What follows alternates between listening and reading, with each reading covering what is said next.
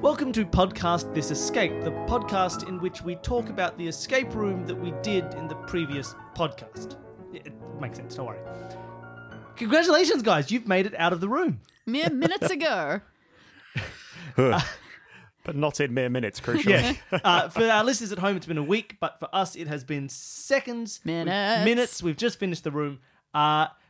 Congratulations, you guys did really well. It was a lot of fun. Thank you very much. That was a fantastic room. I had a great time. And you did have the added challenge of this being the room where the meta puzzle had to come together, with only one of you having heard all of the previous episodes.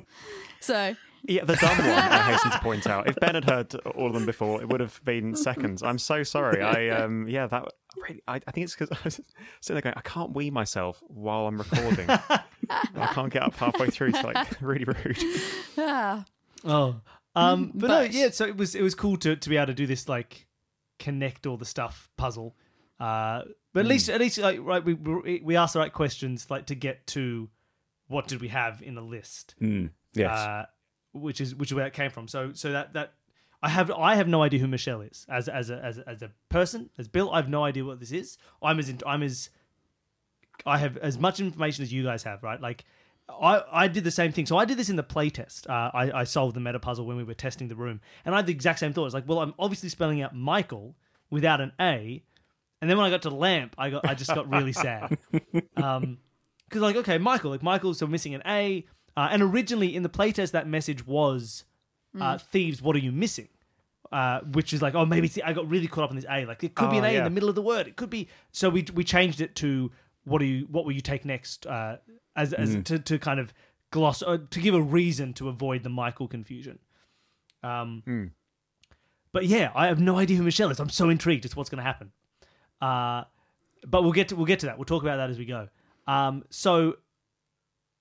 How did you guys find that? Do you think you did pretty well? Did you enjoy doing it? It was it was really good. It was really nicely put together. A lot of fun to come in and give it a go. And of course, yeah, I thought it was...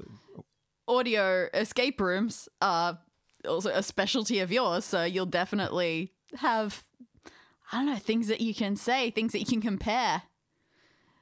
And I'm really looking forward to knowing how you make yours and how it's different or similar to how we do ours.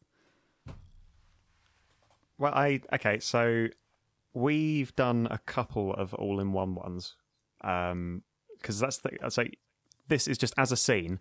You've done this beautiful job. You've got this wonderful, well-connected story that's all kind of embedded in, and it feels like it's kind of embedded into the props that you've got in the room as well, which is fantastic. And each bit's got wonderfully interconnected, and they've got quite specific interactions, which is really great. And it's so different from the direction we normally come at because of the format we use, where each of us kind of takes a bit of a theme and then does a bit in there. We normally just get kind of like one puzzle or interaction.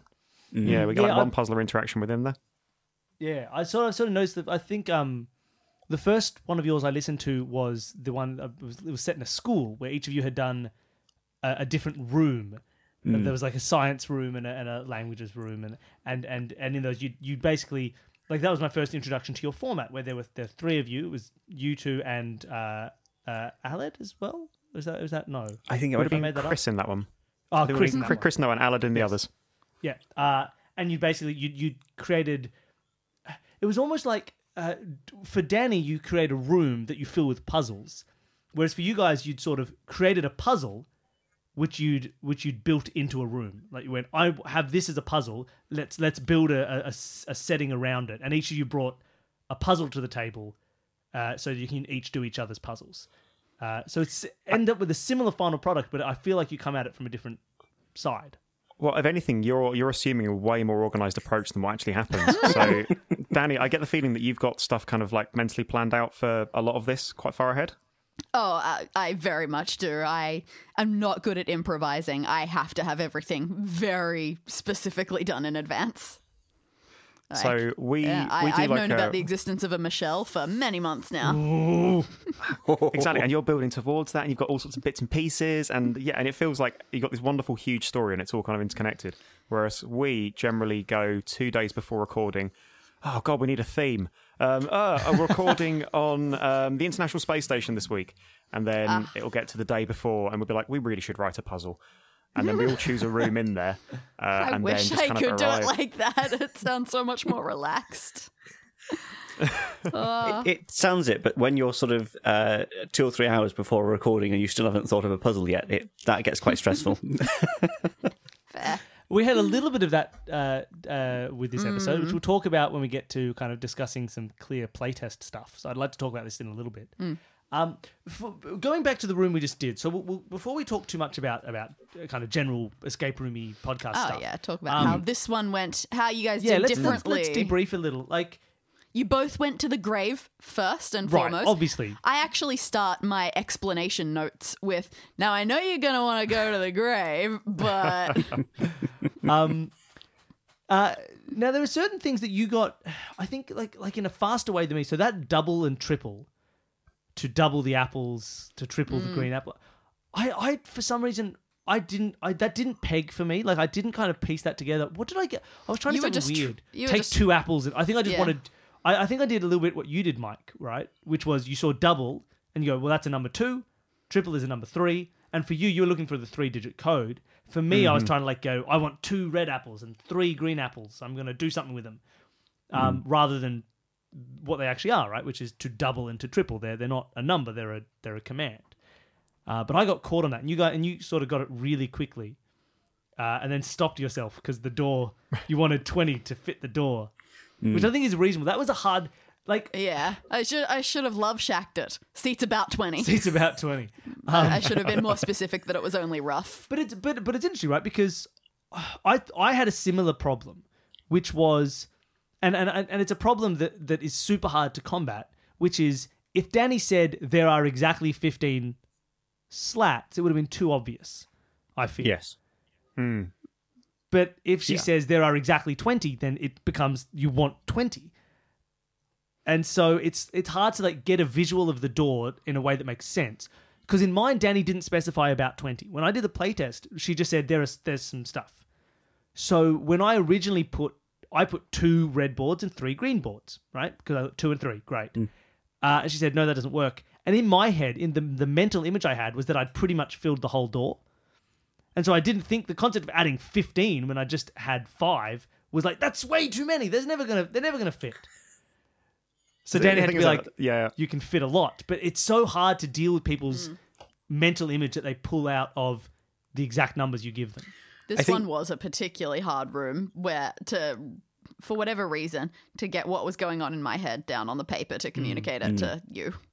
I think a lot of the times, as a person doing the puzzle, trying to solve it, you're often looking for exact details where often the puzzle maker hasn't. It's a bit wishy-washy. You know, there are some slots. There's going to be at least 15. I don't want to tell you 15.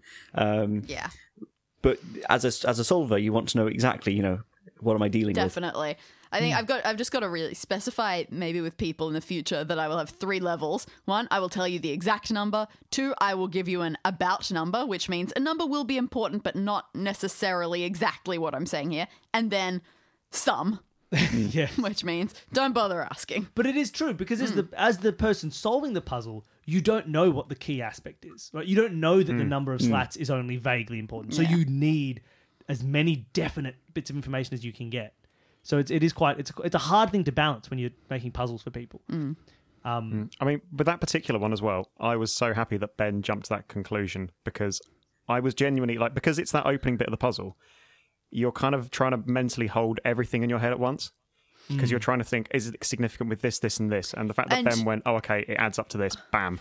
And the fact that the specific way that you went around this room, you did do that. You looked at everything. So you had all of the clues held in front of you, no matter what different puzzles they were for. So you then did need to have a struggle of organizing what went with what, Absolutely. especially when we started trying to ascribe colors to other things, because the colors, the red and green were really the things that matched all of that up. Yes. But then when other things sometimes have colors, Bloody color. Was there anything that you guys found especially difficult or especially memorable as a puzzle to do? Did you feel good about yourselves at a certain point, or really dumb at a certain point? So kind of harking back to what Danny just said, we'd been around the room to begin with, and we'd gotten sort of all of the initial clues that we could get at that point. And that was, as you said, it poses you with the challenge of trying to organise everything correctly. But actually, the thing that made me feel really dumb is after we found the trowel, and my mind went completely blank that we'd found the stones already. I'd even made a note on my picture, and I'd looked at it seconds before Mike said, "Oh, the stones." And I just completely glossed over it. And I felt really stupid when Mike said, "Oh, the stones." Ben's got a note on top of the part that says, "Need trowel?" ? Well, no, I think my short-circuiting there was the fact that I expected to get it from the toolbox. And when it wasn't in the toolbox, my head just kind of went, "Oh, you don't need this anymore." Yeah. It's that meta puzzle, very at interesting. the end. Oh. Yeah, that was interesting because for me, like, doing that, I when I did that in the playtest, I thought a little bit, other than the A confusion, this feels quite obvious to me, because my first thought, if I ever have a list of objects, is that an acrostic? Does it spell anything? All the time. That's it. Of course, you have been involved in every episode. Well, that's so true. that's why I had to put you in the room, because I knew that for people who hadn't been involved thoroughly in every other episode, these things weren't going to stick as well. Like, even if you have listened to them, not necessarily, unless you were actively trying true, to solve yeah. this puzzle as you went. And I suppose, to a degree as well, to sort of go in with the story somewhat, we weren't there for the rest of the... even though, Mike has actually Exactly. listened to a lot of them, we It weren't wouldn't there. make sense for your characters to have known all of this information either. No. So it's totally fine that you were coming in blind. That's true. I was trying to think of the process. I was like, so how was that baby trapped in the thing again? I was like, what was it? And I was thinking, is it something to do with the process in it? Is there like some sort of process step I'm Yeah, missing? yeah, exactly. Right? Is there? Are we about to try and solve the mystery of why those objects were important? Right, but we didn't have to solve that mystery. We just needed to know what they were. But you're right. Like, you could think, And what is the pattern? What have we done? This was an interesting thing for me, because it's always a little bit unsatisfying when something just happens in an escape room, which tends to be my biggest problem with magic-based rooms anyway. Ghosts, things can but just happen. for this one, I just sort of leaned into it and made things just happen because ghosts, which I do feel a bit bad about. But it probably was the most ghost ex machina kind of room. absolutely. But yeah, so I really eventually felt like I had to lean into it is a semi-random process, not something that you deliberately do for this sort of moment, so that you couldn't find what you needed and try to mechanize the ghost catching. Yeah, that makes sense, I suppose. But it was definitely tricky. Didn't even catch the ghost in the end, guys. He dropped the ball. Yeah, this is the first failure. Or, like, purposeful failure by design, but yeah, this ghost got away. Alan Koo's running around the house. Dressed as Batman. I'm Batman. Sorry, just back to you were saying on the kind of the Ghost Ex Machina thing. I actually quite liked the fact that, so I've done a couple of narrative-based escape rooms and a couple of just sort of hard puzzle ones as well, out in the real world. And my issue with the narrative ones is that often, yes, stuff will happen because story as opposed to something that you're directly interacting with. And I like that just about everything that happened physically was as a direct result of something that we were doing, as opposed to we disturb a leaf over here and a ghost opened a greenhouse over there. I liked the fact that all of the kind of the ghost moments were progressing story and pushing us on to the next bit, as opposed to doing stuff.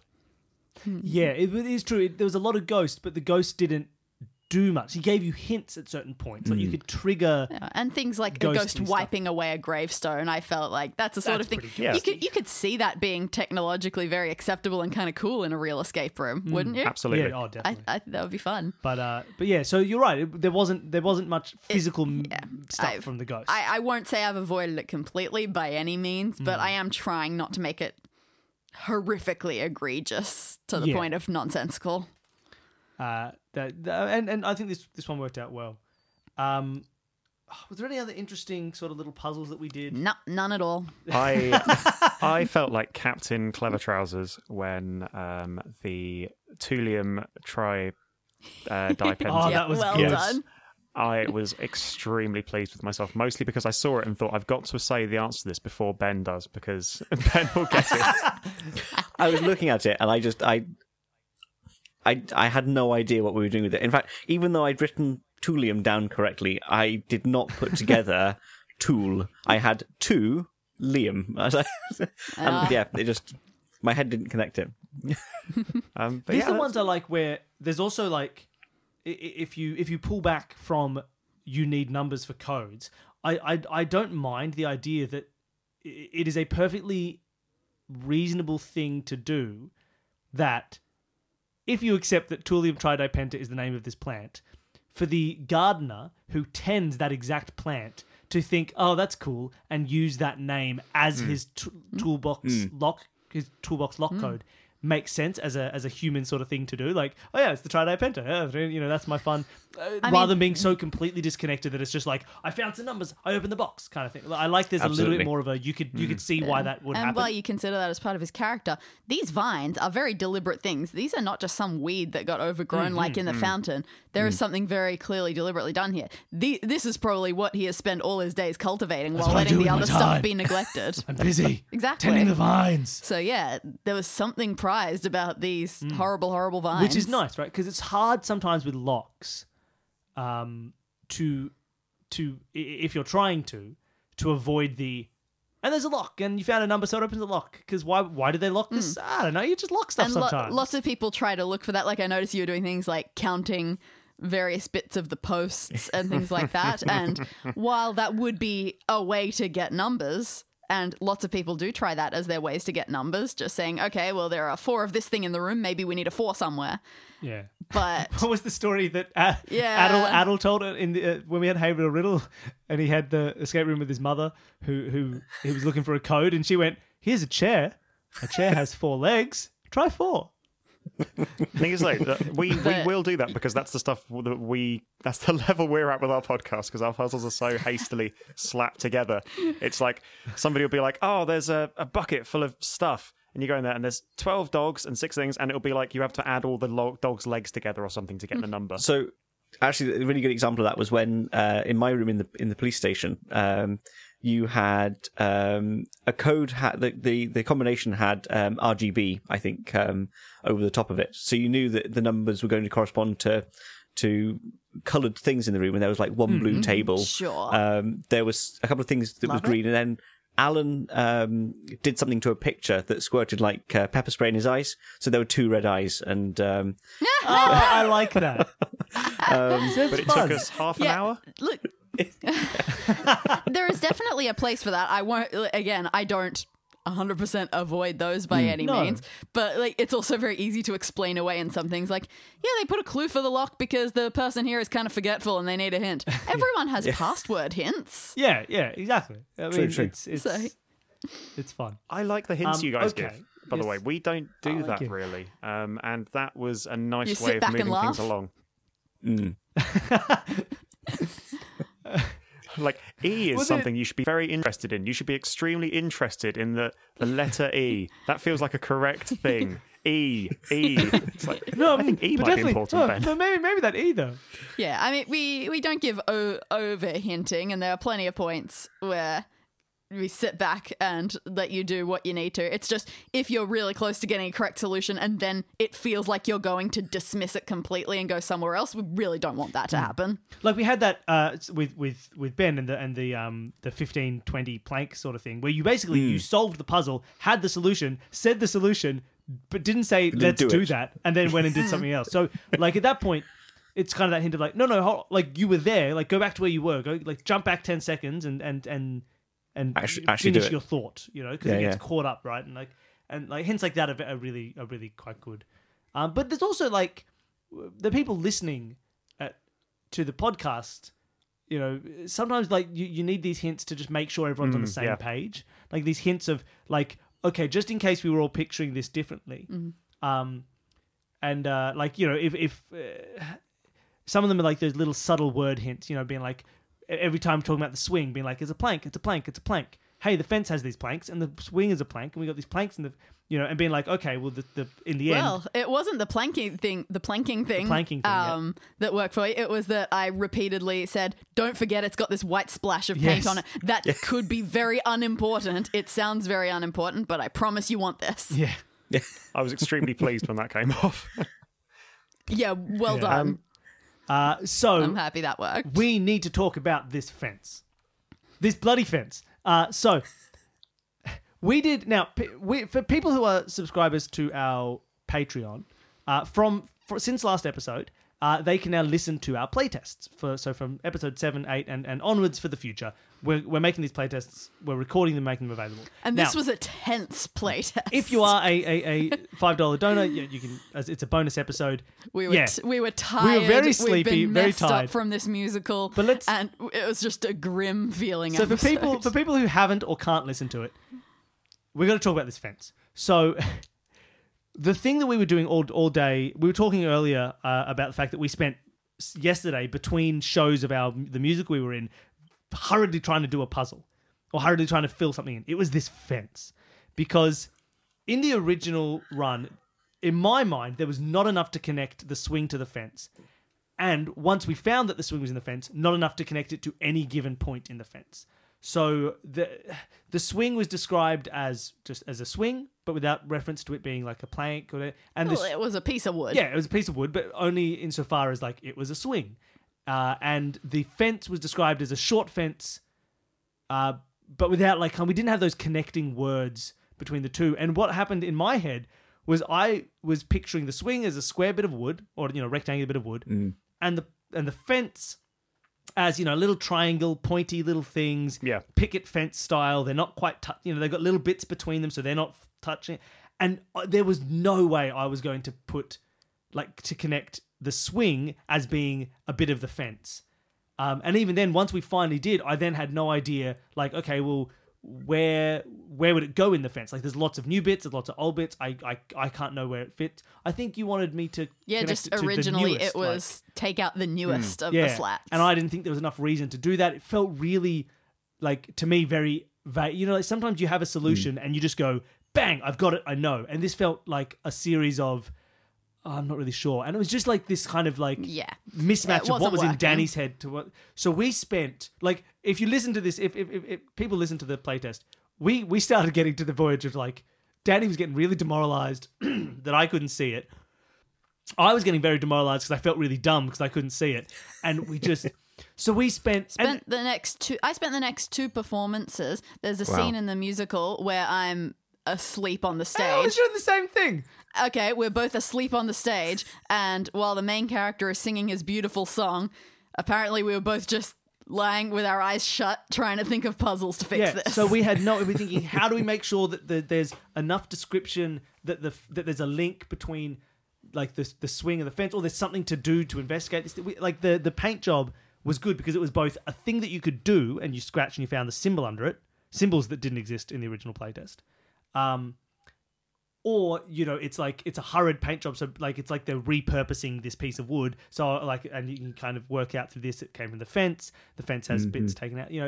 All those symbols. The food. We ended up coming up with this food cycle idea, a kind of a this eats this eats this eats this eats this, because at least that meant that once we connected the fence to the swing, we could know where it was. We need a new bit because that's a replaced bit, and because it matches the symbol, we know exactly where we can fit it. If we had more time, we may turn that into a bigger puzzle. It wasn't a fox, but it was something else that fits that section of the food chain that gets eaten by people.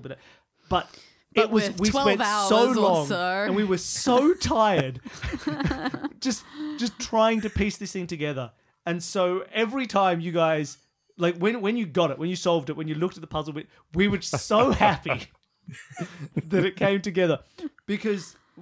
It was so stressful trying to get this thing together, but yeah, that for me, that whole section of the room when I did the playtest was completely different.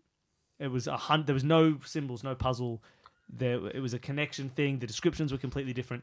It was hard. It was a terrible room, and he hated it. I hated it. It was the worst room. I just decided to cancel the show. No, like it was so tough. So I'm really glad it came together. Did you? Now I know. Did you? I wanted to ask. Did you, before you scratched the paint and found the symbol, did you think at all that the swing was going to had a connection to the fence, or is that what pegged it? Not a bean. Not a bean. I hadn't made that connection of plank and plank at all. Mostly because my drawings of the two were very different.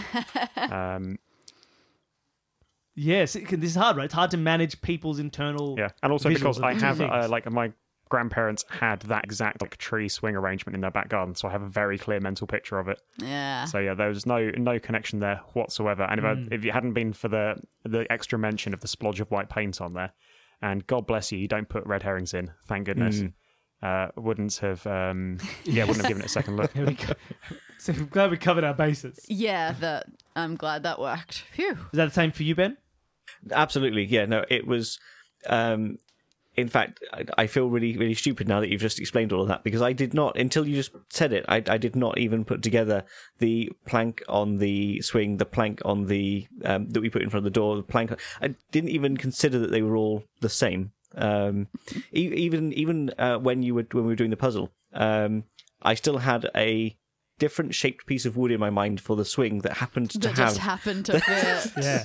which in my such head a now hard- makes no sense. But Yeah, but it interesting. is such a hard one to manage, and we had all these. We were trying to figure out the best way. Like, I think maybe You can tell I didn't have a wooden fence or backyard swing growing up, can't you? But yeah, so it was such a difficult thing to manage. I'm glad it worked out, but we had to cover all these different sort of like how could they find this connection, and I'm sure that maybe people listening at home or who would play this room with people who may have made it based on the descriptions, because we did change the descriptions now. Yeah, Billy was reading over my shoulder as I rewrote the descriptions for the swing and the fence to make sure that It was really it covered not, the like, description that we wanted a bit better. But it was so we'll see. It'd be interesting. Actually, if people have played the room or were listening at home, if anybody did connect the fence and the swing before the reveal of the symbol, we'd be really interested to hear from you. Like, tweet at us, send us an email. I'd just be really interested. Or if people didn't, like, if you whatever you did, I'd love to hear how you made that connection. If you made that connection at home, just because it was such an interesting thing for us that we had to hurriedly do with very little sleep in the last day before we came in. So it'd be interesting to see. Things that I still want to talk about. One, you want to talk about some podcast editing things. Oh yeah. 2, got to talk about the story.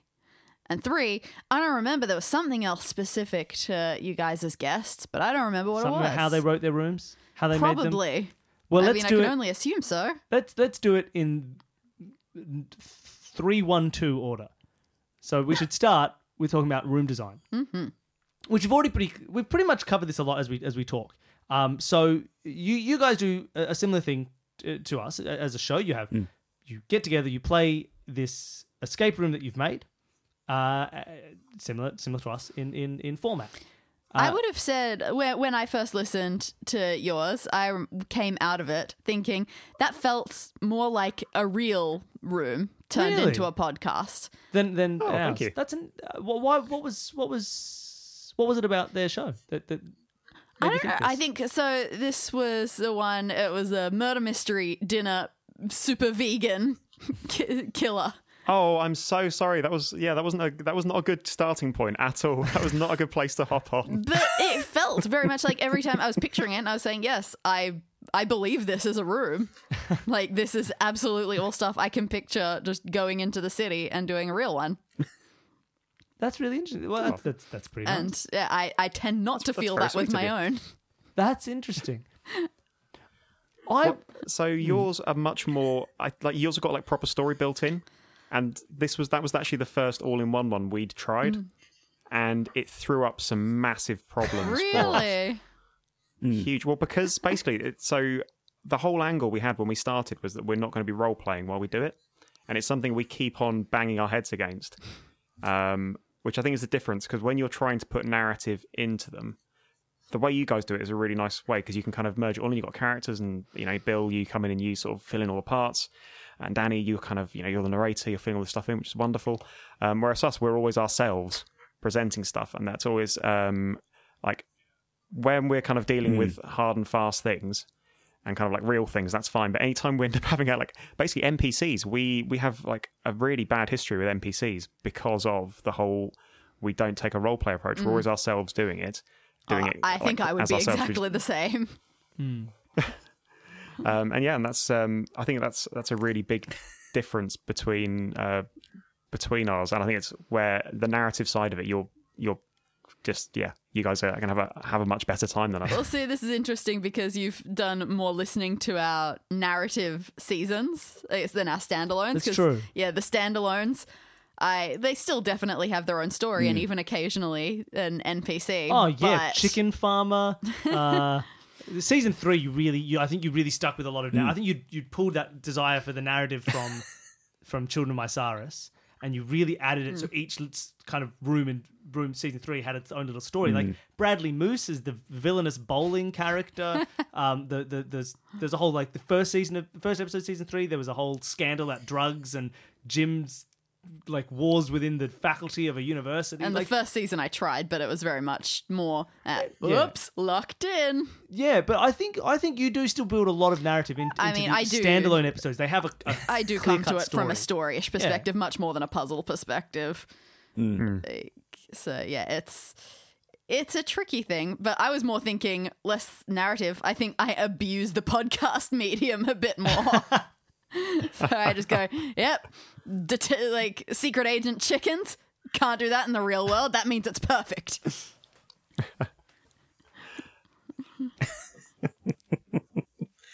I think that's the other problem that we found as well, especially early on You need when trying to vision develop for a puzzles. lot. Is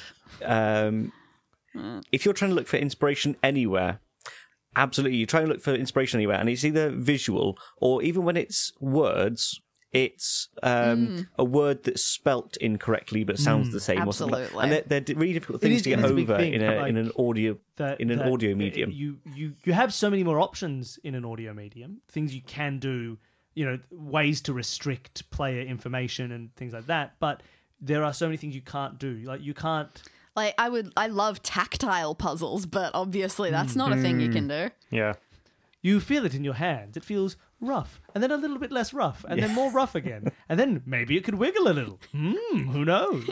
See, exactly. It's so hard to hit a balance because with if you were to throw somebody into a real garden, they tear it to shreds and they feel it apart and be like, oh, okay, this feels like it. These fence posts feels like they feel like they might wiggle, and that stuff you'd discover organically. Whereas when you're having to describe everything for people in detail with their ear holes, suddenly. Literally everything you say is significant, and a problem that we've had a couple of times is that every now and then we'll throw in a little red herring, which will end up consuming the next 45 minutes of my life editing it out. Which our dearest friend Allard loves a red herring so much. He did a puzzle where it was a pick and mix counter, and he named, I kid you not, 25 different sweets in it. All of which were red herrings. It's just that the thing we were after happened to be one of the sweets. And I don't think I've ever been more proud and hated him more. I could have driven to Wales to run him down with my car by the end of that edit. Oh yeah, man, that's a lot of dedication to to putting you through stress. It's really getting you. Yeah, it is an interesting sort of. But it's heartening to hear that you have the same challenges that I do. So we once again, I think your challenges are you prepare so much more than we do. The fact that you play test is fantastic. And I think as well, it's fantastic for you, Danny, that you come up with all of this. Literally, the whole each season you come up with. I think that if any of us had to do that, I don't think we could. We're so used to kind of making fairly small, fair enough. It's a aim to very get something different done experience in 15 minutes tops. I am definitely looking forward to finishing the season, breathing a sigh of relief, and getting back to the standalones. Because, coming up with a story and then making sure you don't accidentally screw it up at any point with something that derails the whole thing. It's tricky. Yes. Now I'm sure you want to get onto some editing questions. Well, I had one more design question. Do you guys find that when you're coming up, because you talk about a lot about, you'll suddenly have a theme, like with a couple of days' notice, you'll be like, oh, that's the theme of this episode. Oh, it's going to be Space Station. Do you think you need your theme to come up with the sort of puzzles that you do on the day? or do you have a little grab bag of puzzles you've designed that you can quickly reskin if you need to? Like, I'd love to do a puzzle about like with this dynamic in it, and I guess now they're going to be aliens instead of animals because we're on a space station. Like, how, or do you just do you have to go the other way around? Well, weirdly, I think every time that I've tried, I've had a good idea for a puzzle and tried to fit a theme around it. It's gone horribly wrong. It's just felt like really awkward and weird. I think all of our best puzzles tend to come out of the environment. So it'll be something like we've just recorded the Chocolate Factory, and we had it was a Billy Bonkers Legally Distinct Chocolate Factory, and one of Billy the puzzles Bonkers was. it was for the Oompa Loompas HR department, and Alad just did this wonderful thing. He had a set of complaints. It turns out they got lots of little P45s filled out, and there were just lots of lovely little details and bits to this puzzle related to the fact that sort of the specific HR problems that Oompa Loompas would encounter. That's awesome. But Ben, on the other hand, has a wonderful method. So my method of coming up with puzzles is, yes, Bill, I do occasionally come up with small mechanics of things, but never a whole puzzle. My puzzles are mainly I get the room. In fact, this has been less so the last few episodes, but I see the room that I'm in. I try and look for what we always try and find a key. So I try and find a really good pun that's revolved around the environment I'm in. My kind of and just puzzle work design. backwards from that. In fact, so we're recording, it's May the 4th when the next episode is going out. Of course it is. And so we're recording a Star Wars special tonight. And Ben, I need you to take your headphones off for a second or mute yourself or something. He's gone. So, All right, tell us the puzzle. We're escaping the Millennium Falcon. So, of course, I'm going to have the Obi-Wan Kenobi key as my pun. And then that one naturally lends itself to Obi-Wan Kenobi's luggage. And then you just kind of work back from there, which is nice and easy. I like Ben, that. you can come back now. So yeah, so it's definitely a less organised approach. No, that sounds great. And it still follows the general thing of, that seems to be the way a lot of people prefer their puzzles done, is because it makes sure that they don't just feel arbitrary and thrown in, that they very much fit and should be there. None of that, like the horror stories you read sometimes online of people who've just been like, given a cryptic crossword to do in the middle of an escape room. Just like, just fill out, well, just do the Sudoku. Like, I don't know, just do it and you'll get some numbers or something. God. Like, it's like, that's not a thing. And then the serial killer, well, he went to the newspaper and he got the daily crossword out and he solved it himself and then went, I'm going to make my combination, these 3. 7 down. And then I'm going to erase the whole thing. Like it's just, so having puzzles that are built from the environment is always a better feeling. All right, let's talk about puzzle editing. Right, so I don't get to talk about this with other people, but I find it a really interesting thing. So I edit this podcast. I'm just going I to do all take the out editing. my Yeah, phone. Danny, you just go.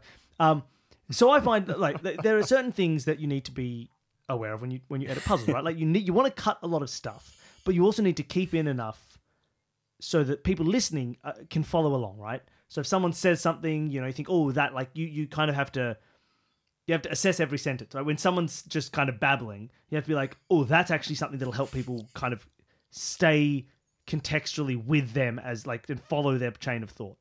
Right? How much do you like when you're editing?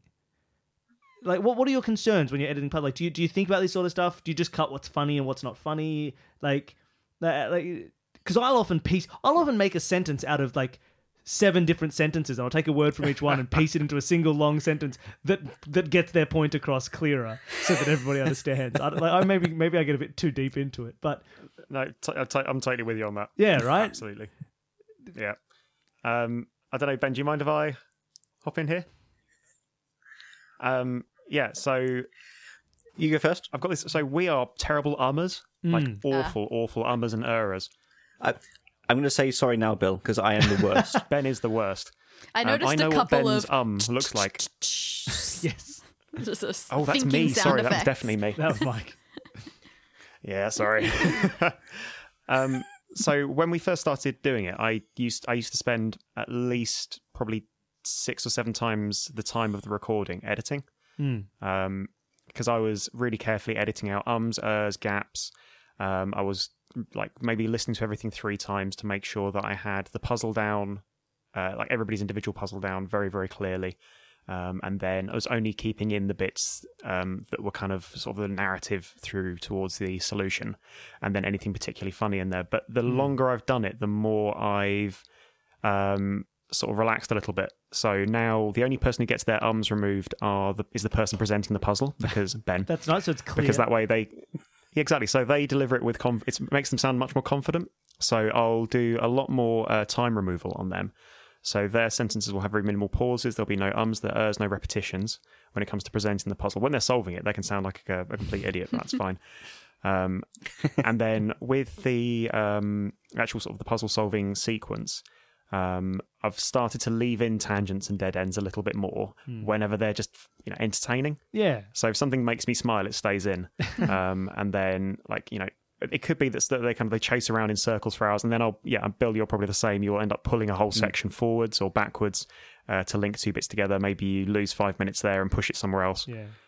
I'm usually quite I try and keep the sequence the way it was done. I generally occasionally it doesn't. Occasionally I have had to change, especially for certain guests who have that tendency, because we have different guests every time, right? So I have like a whole new like method of play to deal with every time I edit, right? So some people have different issues that you need to solve, and sometimes you have guests who are very chop and changey. They'll be like, I want to look at this tree. Da da da da da. I'm going to go back to this box. Oh, now I'm going to finish the tree puzzle. Now I'm going to finish the box puzzle. So once we've had someone who I can't even remember who it was, who was quite jumpy like that. So I started like moving segments around very like a few times. Generally, I don't.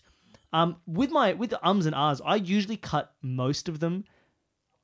But I think when it comes to puzzle solving, there's a lot of meaning in an It can really set both the tone, it helps people understand what's going on, and there's so much emotion behind a puzzle solving Right? It's not just, and then we walk over there. It's that moment of, you tell them something, you say, and then you find 3 eggs in the box, and they go,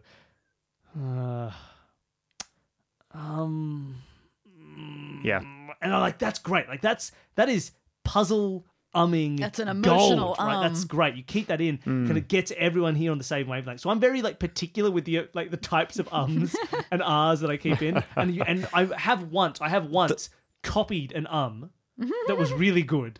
And I put it somewhere else. I was like, that's a great one. I'm going to keep this. Only once. I think by Saris somewhere I've done that. It was too good. I do it quite a lot when, in fact, it's mostly Mike. When Mike is utterly stumped, he'll go, And those are great for, if there's a bit that is a bit of a tangent that doesn't really lead anywhere, it's not particularly funny, I'll cut that out. And that is usually a great way to link into the next bit. It's a perfect linking sound. It does, because you have no idea what the next thought is. You just know he's got another thought coming. So you can choose the thought. Absolutely. Great. No, look, but for people listening at home, I don't want to imply that in any way the edits are misleading, right? Like you chop and change not to be like, let's make them seem different than they are, or but it's that point of people when they solve puzzles will say the same thing 10 different ways, 12 different times. So you cut it, and you just find that like here's the thought that they were trying to express, but I've pulled it cleanly out. And sometimes they start half the thought, then they cut off, do something else, and then finish that thought later. And it's weird how much that sentence pieces together. The extent to which people, when they're doing stuff, will be like, "What about if?" No, that doesn't make any sense. Oh, maybe I'm so bad at puzzles. Oh, let's go over here. Oh, is that true? Oh, this maybe. What about the numbers? If the eggs had chickens in them, and you're like, great, I can just piece those 2 bits together, and it sounds so perfectly like, oh, what if the eggs had chickens in it? Like it's weird how much people have such a natural flow to how they say their thoughts that sentences with entire tangents in between the sentence still fit perfectly. And those are fantastic, by the way, because they're nice and easy to edit, because you just select a section and then you cut it, and it's gone. And you're like. And that's lovely. It's when you find yourself going, okay, there's a puzzle here, they're halfway to the solution here, and they solve it here, but there's 15 minutes of waffle in between, within which are some very isolated pearls, and it's when you're trying to kind of piece those bits together. I tend to find that it's when you're listening through, and if you're not finding yourself entertained by it, if you're starting to if you're losing focus while you're listening to it, then it's like, no, this needs to be needs to be cut down. This needs to be cut down. And that's the other thing, right? Like if you get halfway through a puzzle and finish it halfway later, and there's really funny stuff in between, it may still make it impossible for someone listening to keep track, right? Because like and having an audience that can keep track and follow is important, because puzzles are like they're puzzling, right? They're hard to follow. So it makes a difference that you need to have that feeling of, well, if someone's listening to this, did they get all the information? Like, did they get it all? Could they solve, like, if they were listening, can they solve it before the person does, right? Could they be sitting there? My one thing, and I've said this a few times, my favorite reaction, and the reaction from day one that I was going for the audience, is for them to be sitting, listening to the podcast and yelling at the people playing for being so dumb. And how do they not know it yet? It's so obviously this. And just like, that's the feeling I wanted. Like, I really, whenever I get that feedback from people, like, oh, you know, I'm like, oh, how did you not know it was in it's obviously under the box. Look under the box, you idiots. Like, that's what I want. I love it. But that's a hard, that requires a little bit of manufacturing. Right? You have to know, like, do they have enough information to yell at my guest for being dumb? Because if they do, then I'm happy.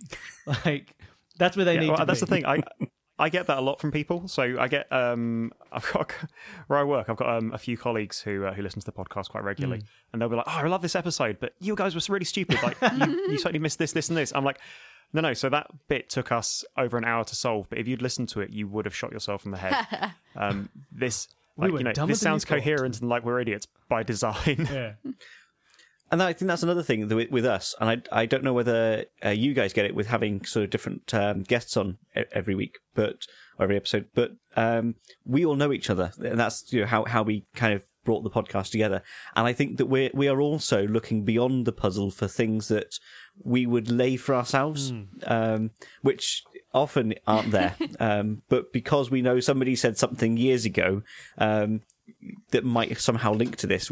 There's so many additional things outside the puzzle that are going on, that sometimes we can be a bit blinded by that. Not so much, because you're right, that is much harder to do with different guests every time. Some of them we don't know very well. And not only different guests, the fact that we also supply the rooms for free to anybody who wants to play them themselves. True. We'll have guests we don't even know because it's a fan playing it with two other people who haven't even listened to the show. Like, it has to be very accessible. However, what this does do is impact the playtests, because nowadays Billy's the only one who does the playtest for me, and we tend to think in very similar ways, or he knows how I do puzzles. Like, he's never going to forget to look at the door, for example. Not anymore. He totally forgot to look at the fence, though. I had that literally going in before we started recording. I was like, I'm going to look at the door. I'm not going to look at that door. Excellent. So, yeah, knowing the difficulty of things for the regular masses is a little bit different. The hoi polloi. When he's my playtester, because... Yeah, because I know it, and I've been here for every room that you've done, for all, however many that is. How many have you done? Have you done 50 yet? Must be getting there. Not quite, though. Bloody hell. That's a lot. I think that was one of the really interesting things that you guys did early on. I think maybe either the end of season 1 or between season 1 and season 2, you did the how to make a room, and that gave a really good kind of insight. Although it was quite sort of concise and I dare say cut down. Definitely, it gave a really good insight into how you guys, or how you, Danny, put something together like that, and was really kind of helpful going into the next series, Children of Osiris, kind of like being able to kind of link back to that, how you make a room episode, and kind of going, oh, I see what you've done there. And it was really cool to do that listening. I listen on my way to and from work. It was interesting then to be able to deconstruct in a way how you came up with the puzzles like that. It's fun. I'm revealing too much of myself. Oh no. No, it's good. It's really interesting. It's nice to be able to. That's I think cool. Ben and I are probably going to listen to it with a slightly different ear than a lot of other people. As much as anything, because we're going to listen and be like, oh crap, I can't use that puzzle ever now. Like, that's gone. The internet's eaten that one. I tell you though, it's something that. So you have no crap puzzles in your rooms, which is interesting, because I think one of the things that we quite enjoy is occasionally having a really crap puzzle. Like we'll just Occasionally, I A will really throw bad one in, one. usually in the standalone rooms rather than these long, intense horror themes. But yeah, there are sometimes a good time and place for them, and I probably don't do that enough. that's the thing. I really, really enjoy them. There's nothing I sort of gives you kind of a more of a sort of a nice breather when you're editing than just a crap puzzle which everybody's had a laugh with. And it's true. as a puzzle, it's rubbish. The story's all over the place. They've forgotten details. But everybody has a good time doing it. And I suppose because the reason that we started doing this was because we're all over the country and we don't get to see each other very often. So it was we wanted a thing ultimately that we could all meet up and do together. That's nice. It's so it's nice. kind of for us. It's nice for us to kind of have that time. I will say, normally people, don't like getting jerked around with fake things or being mocked or anything in real rooms. But the one time in a real room that I was solving a puzzle and ended up rickrolled at the end, that was a good time had by all. That's gone as well now. Good grief. Oh, I'd have loved to have nicked that one. That sounds great. One thing I really like about your show is that, and I guess this kind of comes under editing, is your sound effects throughout. You've got really good kind of intro music, outro music. You've got and just really good use of sound effects and effects based on what generally I think what you're saying, Bill. Saw you. Did that seems to have kind of been developed over time? 100%. So at the start, I don't think we really had any. I don't know when we first started doing any kind of sound effects, but like I know the first couple of episodes didn't have any. It took a while before us, and even then, I think that maybe we did it for one episode and then didn't do it for a while again. Children of Mysaris is very sparse. Season 3, there's a few more, and this one they've been a little. I never really want to overdo it. I don't want to be like that sort of, radio play. Oh, let's just check out the tree. Dunk, dunk, dunk, dunk, dunk, dunk, dunk. Or I'll go through this door here. But like sometimes they're good to punctuate the actions. Especially now we've got this ghost aspect, and ghosts, like making noise is an important part of being a ghost. Like it's nice to have the creaking door and we have the stock standard ghost reverb effect that I've been using, that I sort of built at some point and I just have not touched since because it sounded good. So we got all that. I think it's nice. I think it helps, and especially with story-based stuff, like it's good to set the mood and set the theme. Definitely. But I don't overdo it too much, and I sometimes think that I sometimes worry that it's like, oh, maybe I just didn't have time. Maybe I was just too lazy to add a couple of sounds here. That would be me if I did and the like, editing. I think there was a point where I started, like the game show one had a lot of sound effects, but that was great, right? Because it was a game show, and I was like, cool, like that's what a game show's about. And then others, I think the episode right after that had like nothing. But it's good fun to do, and it's great that there are so many resources for things like that, right? That you can jump on freesound.org and just find. Oh, God bless that website. It's so good. I think the one thing people on Freesound do, which is very funny, and I think it's one of these ironies of Foley work is too often you're like, oh, that sounds dumb because you just recorded what that actually is, but that's not how it's like, oh, here's the sound of a door slamming, and it's like they slam a real door, and you're like, no, you should have just got like 2 random bits of wood and gone clunk, because that sounds like a door slamming. A door slamming doesn't sound like a door slamming. It's like that Simpsons moment, like you can't use horses. You got to get cows and paint them like horses. Other way, horses. Like they don't look. Horses don't look like horses on TV. And so sometimes with like these trying to source free sound effects, you're like, oh, I see. Like whenever so often when someone's recorded the actual thing that it is, it doesn't work. So like for example, Danny had a great one that really helped, which is we needed a sound in room 6 for when the bell gets thrown at someone's chest. Right, we have someone throws a bell. And then it clatters to the ground with a metallic sound and clatters to the ground. And I was looking for bell sounds, but that's just people recording a bell. Doesn't work. And Danny suggested the best thing, which is what we ended up using, which was, search the word cutlery. And I found a person rifling through a cutlery drawer and just recording that. And it sounded like this perfect metal clatter sort of thing. It was completely not what was going on. Nothing was being dropped. But it was that perfect sound. And it was so good that Danny came up with that as an idea because Like finding that is really an interesting one. Foley work is Foley work pretty is, exciting. I'd love to do that more. sort of practical. If Foley I had work. more time, I would love to start making my own sounds. I'd love to find the things that sound right and start to record them because I think it's so interesting and so cool. I need to start doing that with the rest of this year. For next season, I'll try and maybe start That'd be to do my own. great. But Just to drop in on recording your own sounds as well. Ambient noise. yes, Like ambient sound, we've struggled with that so much I because we've never. I rarely We've do never been able to get it ambient right. sound. Yeah, well, I rarely do. I did it once. I know when we were doing Children of Mysaris, if you have past episode 4, we had Matt Lee in the rainforest room. I had some ambient rainforest sounds there.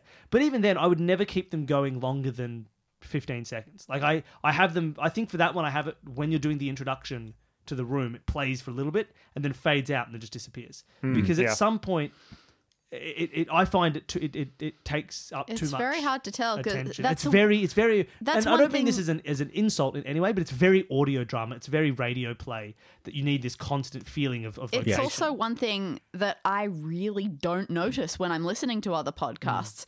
Like, if you ask me any of the podcasts that I listen to, whether they have any background noise, I don't have a clue. Yeah. And there's somewhere where it works really well. Like some role playing podcasts do it quite well, and you get the right level of ambient noise. But I think maybe there's something to do with needing to solve puzzles that makes it a bit of a distraction. That sometimes you do need the information to be abstracted out. You don't want to lose yourself in the situation. Yes. You want to find something in the situation, so you need to like pull back from. Like, ooh, it is the raindrops outside, and ooh, and look at this, and like even just like having like you could do the whole show and just take like thematic ambient music and play it super quietly in the background. But I think there's something refreshing about having just clean voices to be able to say, let's just focus up here and solve these puzzles and like so ambient noise. I've used it occasionally, but it's hard to get the feeling that it doesn't like detract from the feeling. I will say, however, that when used properly, it really does give a sense of space. I really can. I Yeah. believe But that for sure. it's a real like technical problem. That's the thing. Yeah, it's hard to So manage. do you use match loudness at the end when you export when you finish editing? I do it in a way too manual way. I do it far too by hand. I'm moving dials around and doing my own okay. levels of I So should. we probably do something normalized to minus 16 LUFS when Yeah, we okay. export, which is I think like the sort of the That's standard. industry standard. Yeah, which is great until you very carefully balanced some background audio against the and part, then the whole which Yeah. is suddenly like a hurricane going in your ears. And that's something we've Yes. struggled with a few times. that is hard. Yeah, I can imagine. I think the other thing we found with that has been good to use ambient noise on occasion is, especially when we started, we all had just headsets. We had which were of varying qualities, shall we say, and we also didn't have our sort of setups quite right. So we had, I think one of the guys had a desktop PC next to where they were recording, and so you'd get like a hum Yeah. from that. And so having an ambient noise was quite good to kind of help just to Yeah, cover that up. that's true. Yeah. Voices would Yeah, puncture through. you can mask sort of that little things in the background by putting some noise over it. I mean, it makes sense. Yeah, just cover a multitude of sins. Do you how regularly do you do ambient noise? Do you try and have it for every episode? Do you find it or every now and then? Absolutely not. No, I think I really like the idea of it, and I've toyed with it more heavily. Probably, Mike, would you say? Yep. And I've had varying degrees of success with it. It's a hard one to manage. But I quite like actually. I quite like what you've just said about having, and it's something that I've kind of not noticed. And I think that's probably the best thing. That's the best sign you can have with ambient noise is when you don't notice it. Is actually yes. Now that you say, I recall that you had some ambience come in.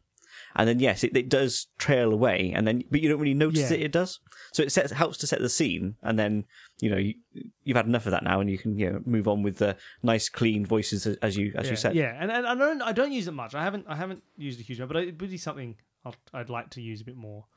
But I think I like that idea. I like that you set the scene with it and let it just sort of disappear slowly until we move on. This is such a long post episode. I like it though. We have a lot to talk about. I'm happy. This will be good. For people listening, hey, look, you get like a lot of content. So I think we've just kind of talked about the setting process and the design process, and it's quite interesting. Do you want to talk any other questions before we go to what happened storyline wise today? My only other question would be from the writing perspective. I say this a lot. I can't improvise. All of my notes are right in front of me, and besides tiny wording changes, I'm pretty much sticking to the script and trying my hardest not to sound horribly scripted. How about you guys? So we mentioned our level of preparation, or lack thereof, earlier. So normally our notes, so your notes, I love the post-show releases, by the way, the PDFs, they're great. And you've got really specific interactions of what happens when somebody, person turns over leaf, they find X underneath.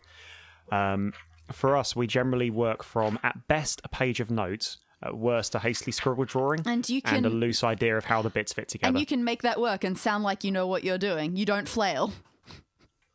Yeah, although that's Ben's just, I don't know if you've got the webcam, Ben's just held up an example of what he's looked like. Yeah, I mean, there is sometimes some failing in there, which we will cut out, but I think we're generally quite happy to, because ours is, that's the thing, I think for you, because you've got so much that's interconnected with everything else, it's much harder. Where we have done, I think we've done 4 all-in-one episodes so far, and each of those have been much more carefully written, than our standard individual ones. It's easy enough to hold a single puzzle in your head so you can kind of talk around how the bits work without having to have the specifics noted down. And also that really helps with improvising where people have found weird ways of doing stuff. So, for example, we did one in a pub recently, a few months ago, recorded live in a pub, by the way, where I've done this kind of fluid-based puzzle. Yeah, ambient noise. Well, I've got a lovely field microphone. Anyway, where it was a fluid-based puzzle, so you had to do a classic sort of fluid logic problem. But I'd mentioned in the setup that there was a drip tray, and they worked out that you could use the drip tray to cheat the problem. And I was like, yeah, that's actually, I've given you a drip tray. Absolutely fine. I had even inadvertently told them how much it would hold. They used that. And because I just kind of had like a drawing with some numbers written on it, it was, you can kind of improvise around that. But yeah, where we've done all-in-ones, it's impossible, and I've tried and failed. Yeah.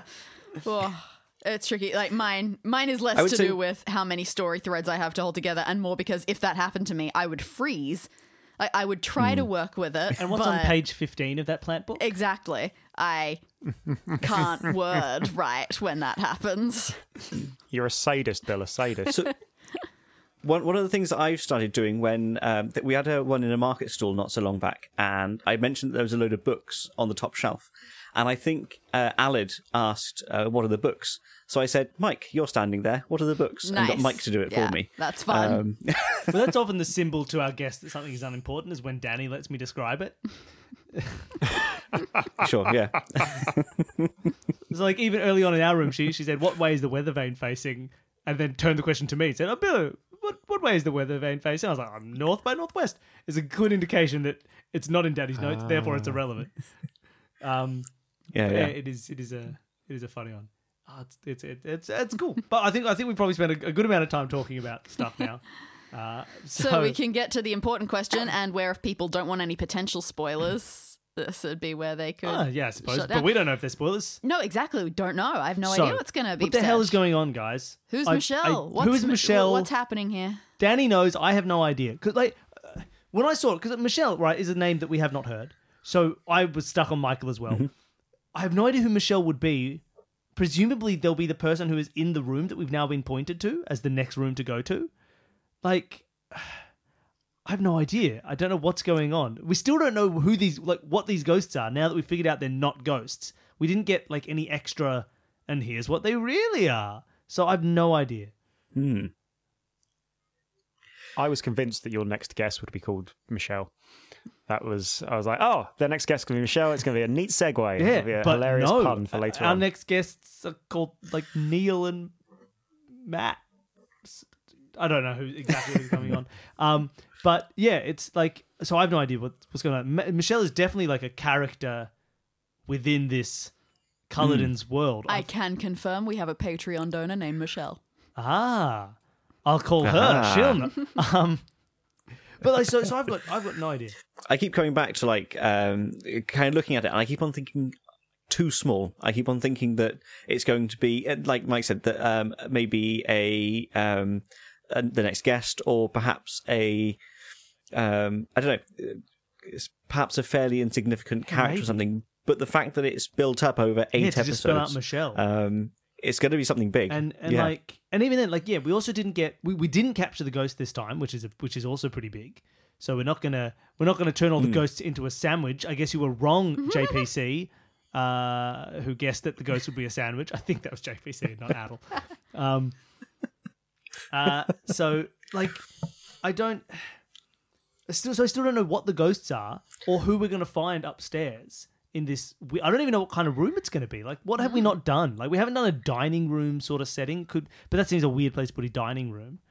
Like a study, a master bedroom, maybe. Like, I just don't know what's going to be up there. Spooky airing cupboard. Yeah. we never found that necromancer in the basement that I was waiting for. I just don't know. And yeah, we didn't get an answer to the question of episode 7, which is, hold on, what are these ghosts? Because this new ghost is a member of the household, a person who may have it had a connection to Michael perfectly normal Culloden. again. Like, it seems to exist physically within the room as well. Like, we had these attended by Alan Koo was a physical sign, not a ghost sign. Like, Alan Koo seems to be a real person who was in the Culloden household. And one question that I just want to know if you thought of any significance to it all. In the introduction, when you were making your way to the garden, did it interest you at all that all of the other rooms have more or less been the Culladens just exploring and finding a room? Was this led us somewhere? Yeah, this was being very directed. But what was weird is this led us somewhere to a ghost who then said, "What are you doing in the garden? Go inside. You should be inside." Like, the ghost in the garden was like, "Whoa, what are you doing here? Get out of here. Go away." But maybe it wasn't Alan. Maybe it wasn't Alan that was leading us there. So maybe there's two things ghosts, at play are here. some of the ghosts real ghosts and some of them not real ghosts? Are there ghosts and phosts? Billy's fake just ghosts? staring me in the eye, trying to interpret my expression.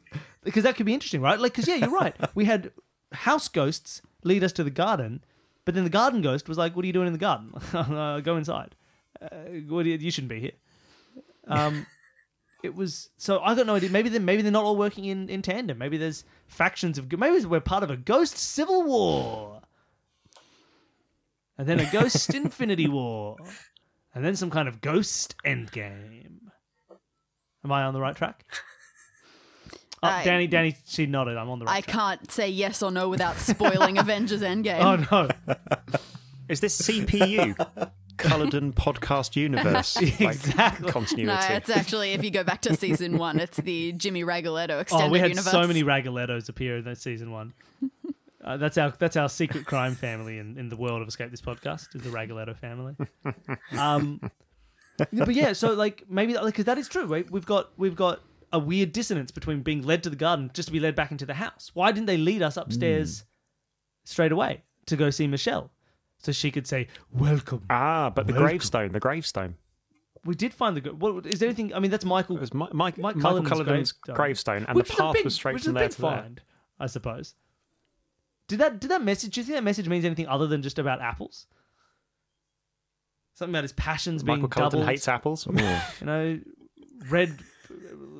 He's triply green with envy for people not plagued by his troubles. What are his troubles? Who's not plagued? Maybe Michelle's not plagued.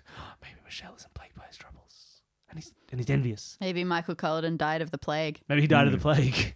Maybe his troubles was the plague.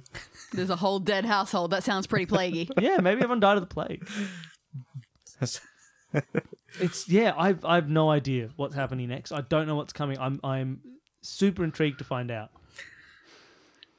Do we know? Because to apologise No, again, that's I thought to myself several months ago when we started to speak that I would listen from the beginning, and I got partway through season 1. I was like, I need to hurry up. I'm going to skip to season 2, and I've been trying my best to get through season 2, which is brilliant. But it's I'm kind of really listening to things and occasionally going back, so it's taking ages to listen to. So. Do we know how Michael Culloden died? I think I assumed he died in the car crash. And I think we were told maybe he died in a car crash. He did die in a car crash. And I think that's what happened. Because the very first ghost was like, "Oh, what have I done? Sweet Jesus, what have I done? Become a thief in the night, become a dog on the run." That's Les Mis. So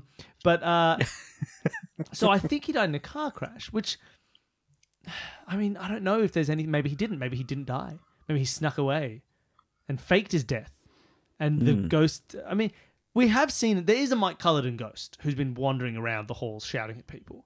So there's some, but we also know that the ghost doesn't necessarily mean that that's how they died because of the baby. So it could be that Mike Culloden, in fact, it could be that all of these ghosts are like have a whole different story going on in their lives. All of this, Mike Culloden's an angry guy and all that, like, could be completely faked because most of it we've learned through ghosts who we know are possibly lying to us.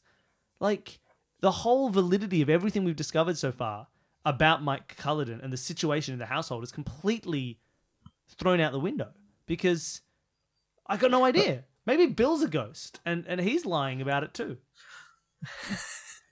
Also, I don't know if this is going to throw anything, but aside from the baby, all the ghosts so far have been sort of servants of Michael Culloden. Pretty much. I mean, the lawyer maybe not quite a servant, but they all worked for him, yeah. And what's a baby except for a dumb perhaps servant? a more businessy side. Yeah, we haven't seen any like kind of the baby, but other than that, no like extended family or friends. I mean, maybe he just doesn't have any friends because he's a mean old man. But yeah, it's a weird situation. To be fair, it's a haunted house. It is a household. You need just the members of the household. Welcome to my haunted house, and here's my friend Bill. Oh, and here's Jack. Jack's come down from the road. He's here to play cards. Zookeeper from the next town over. It's weird. I don't know. I don't know what's going on. If you know what's going on, send an email titled "Spoilers" in huge letters so I don't read it. And Danny can assess. I do read the emails. Sorry again if you sent an email with a theory and I haven't responded to it. Maybe you're right. It's not because you're right or wrong. It's because, oh my God, I just haven't had time to do anything, but I do read them. I do read them and they make me happy. So yeah, send them through. All right. I don't know if we can get anything more out of the story. I think we just got to wait till next episode. Perfect. I feel good about hearing you theorize on that. She's changing it all. She's pulling a Lost on us. I'm looking forward to the next one. Yeah, because the next episode is the second last one, right, so the presumably penultimate. there'll be a lot of reveal there. Oh yeah, it'll be big. Okay, well, thank you guys for coming on and playing through our room and Thank then you so talking for way much. too long with me. That was great. I'm sure our audience will definitely appreciate it. Yeah, no, it was really great to have you on. It was really great to find your show. I can't remember how we found it. Probably through Errol, right? Probably Errol. Errol finds everything. Room Escape Divas Errol. There's a new podcast. Here it is. Hi guys, welcome to podcasting. Welcome, talk to me about podcasting. He's lovely. Errol's the entire reason we got the audience we got because he Absolutely. kind of invited us into the escape room enthusiasts online communities. But no, it was really great. We need to talk to Errol. He seems like a nice guy. He's lovely. But yeah, it was really great to it was cool to find your show and to see someone else doing the same sort of thing. I'm glad it's really worked out. We will send a cease and desist soon, but that's fine. But yeah, look, for people who've listened and thought it was interesting talking about the way they design their puzzles, go and listen to some episodes. Do you have an episode you would recommend to new listeners coming into the show? Oh, I've put you on the spot. I've got a couple I wouldn't recommend. Well, you already told Danny what one not to start with. Not the vegan train. That's bad. Train? I thought you said. Did you not say train? No, not even a What little was it? bit. It's a murder. Yes. I think I was just thinking of the Orient Express. Not the vegan murder. That's bad. I mean, not the Brexit special. Not the Brexit special. If Ooh, you're, I'm going to That's listen about to that. Brexit. if you're That's a recent politically minded, I don't know, Ben. Think of a good one that we've done. I'm trying to think of one that's like really kind of typical of us. I think the police is- station's a good one. Probably the police station. All right. That would probably Listen be. to the police station episode. Yeah. I'll have it linked in the show notes below. And everything else. Where can people, if they want to find you, where can they find you? So we've got a website, theinfiniteescaperoom.com. We are also on Twitter at TIER_podcast. And I think we're on Facebook as well, are we, Mike? You look after that. I do. But our Facebook, we're on Facebook at, I guess, The Infinite Escape Room on Facebook. I don't know how Facebook works. Just Google I'm Infinite mostly Escape easier Room for Facebook. corresponding with Bill. Yeah, that's true. All right, lovely. I'll have links to social media stuff below as well. And And as well, for people who want to contact us, it's always the same thing. Our email is escapethispod@gmail.com. We are on Twitter at escapethispodcast, because I just did them the wrong way around. We're Escape This Podcast on Instagram. You can find us on Facebook.com/Escape This Podcast.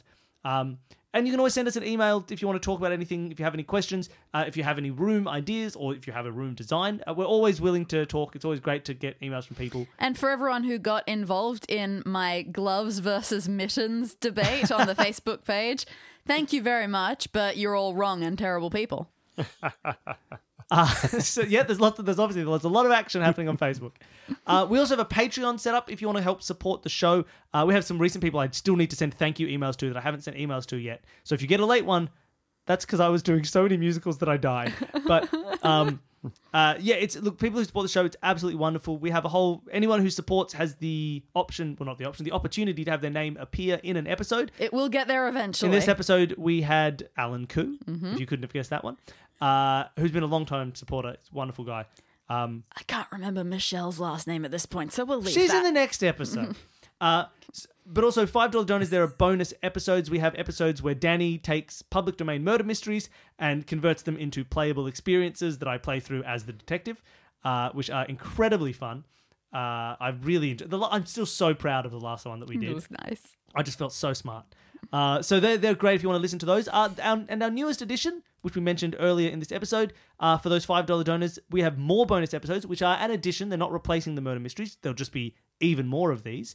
We're putting our playtests up. We're recording ourselves when we playtest the room. And so it's more laid back and it's talking through the puzzles as we go. It's much more rough, and you'll be able to hear the differences. You'll be able to hear how angry we get at each other about this fence puzzle. In some cases, yeah, very different to the final product. Yes, so for this one, the room's very different in how it ended up. And sometimes they're fairly similar. So if you want to listen to those as well, those are bonus episodes for our Patreon subscribers. There's also more, there's badges for $10 donors. I need to organise another badge creation to get more out there. And we're working on it. We finished this show now. We're trying now, to put a bit more focus time. on some rewards for people over there. So I think we're all done. Thank you guys again for coming on. It's absolutely wonderful to have you. You did very well. Go listen. Thank you very much for having us. Go listen to The Infinite Escape Room. Go listen now. Pause. There's only like 10 seconds left, but pause this episode and go listen, then come back and listen to the last 10 seconds. And I think we're done.